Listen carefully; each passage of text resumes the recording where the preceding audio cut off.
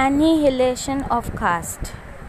Ambedkar's seminal unspoken speech, Annihilation of Caste, was written in response to Jat Path Todak Mandal's extended invitation to speak at their annual conference, 1936. However, they considered that the speech would endanger Brahmanical interests and wrote back to him, pleading with him to remove sections that were unbearable. Ambedkar refused to change even a comma and went on to self-publish the speech. The book being polemical in nature, Ambedkar did not elaborate much on humiliation, indignities and sufferings of the Shudras. He gave illustrations of how they were deprived of freedom of occupation and education and were subject to virtual economic slavery. They were deprived of basic rights such as drinking water from public wells and were made victims of social persecutions. The Hindu Dharma Shastras accepted the doctrine of Chaturvanya, and the Manusmriti dehumanized the untouchables and created a great obstacle at eradicating the caste system. So Ambedkar burnt the Manusmriti on the occasion of Mahad Satyagraha in 1927. In the Annihilation of Caste, Ambedkar raised many profound questions about caste.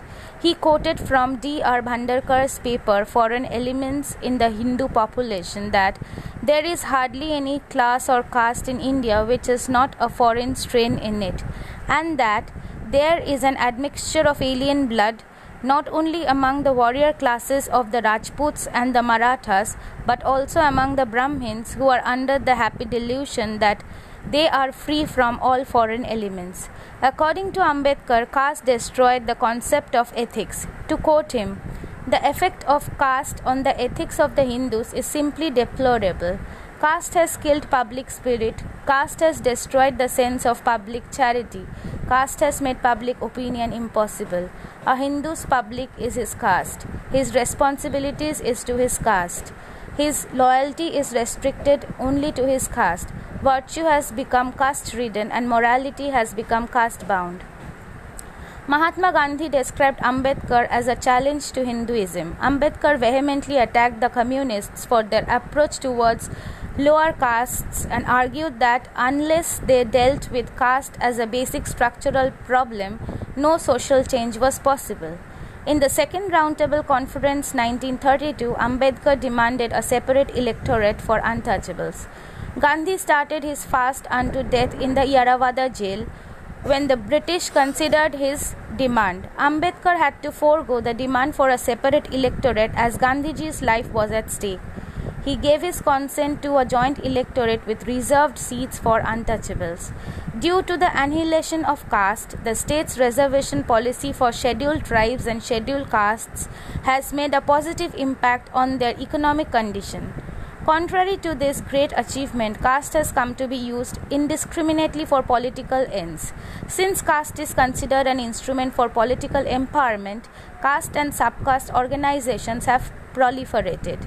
As a result of ignorance by the trade unions, a part of the SCs and the STs in several organizations formed their own associations to fight for their demands. Ambedkar suggested intercaste marriage to destroy this caste bias. Today, marriages are preferred within castes as well as within subcastes. In Rajasthan and Haryana, the Caste Council gives orders to prosecute young lovers for marrying outside their caste boundaries. Atrocities continued unabated on the SCs and the STs, and such inhuman killings are glorified as honor killings. Between 2001 and 2005, the total number of crimes against the SCs were 1,56,274, out of which 3,406 were murders and 6,163 were rapes. Ambedkar thought that the eradication of caste and the abolition of untouchability would make India an emotionally unified country. He was impressed by the humanism of social reformers like Buddha, Kabir and Jyotiba Phule. He criticized the Brahmins because he thought that they are somehow responsible for the backwardness of untouchables. While talking about political reformation, he criticized both the Congress Party and Mahatma Gandhi. Gandhi could never get rid of the concept of the Varna system, and he never tried to abolish the caste system. Political democracy cannot last unless there lies at the base of it social democracy. What does social democracy mean? It means a way of life which recognizes liberty, equality, and fraternity as the principles of life, Dr. Bhim Rao Ambedkar said. Dr. Bhim Rao Ambedkar was a great rationalist who was misunderstood by his own countrymen. In the Roundtable Conference, he outlined some terms and conditions to uplift the depressed classes. Number 1. Equal citizenship and fundamental rights, declaring the practice of untouchability as illegal. Number 2. Free enjoyment of equal rights protected by adequate constitutional remedies. 3. Protection against discrimination. 4. Adequate representation to the depressed classes in the legislature. They must have their right to elect their representatives by universal adult suffrage. Number 5. Adequate representation in the services. Number 6. Redress against prejudicial action or neglect of interest. An obligation should be imposed on the legislation and the executive to make adequate provision for the education, sanitation, recruitment, and other matters of social and political advancement of the depressed classes. Ambedkar made valuable contributions to political thinking and criticized the attitude of the Brahmins towards the untouchables.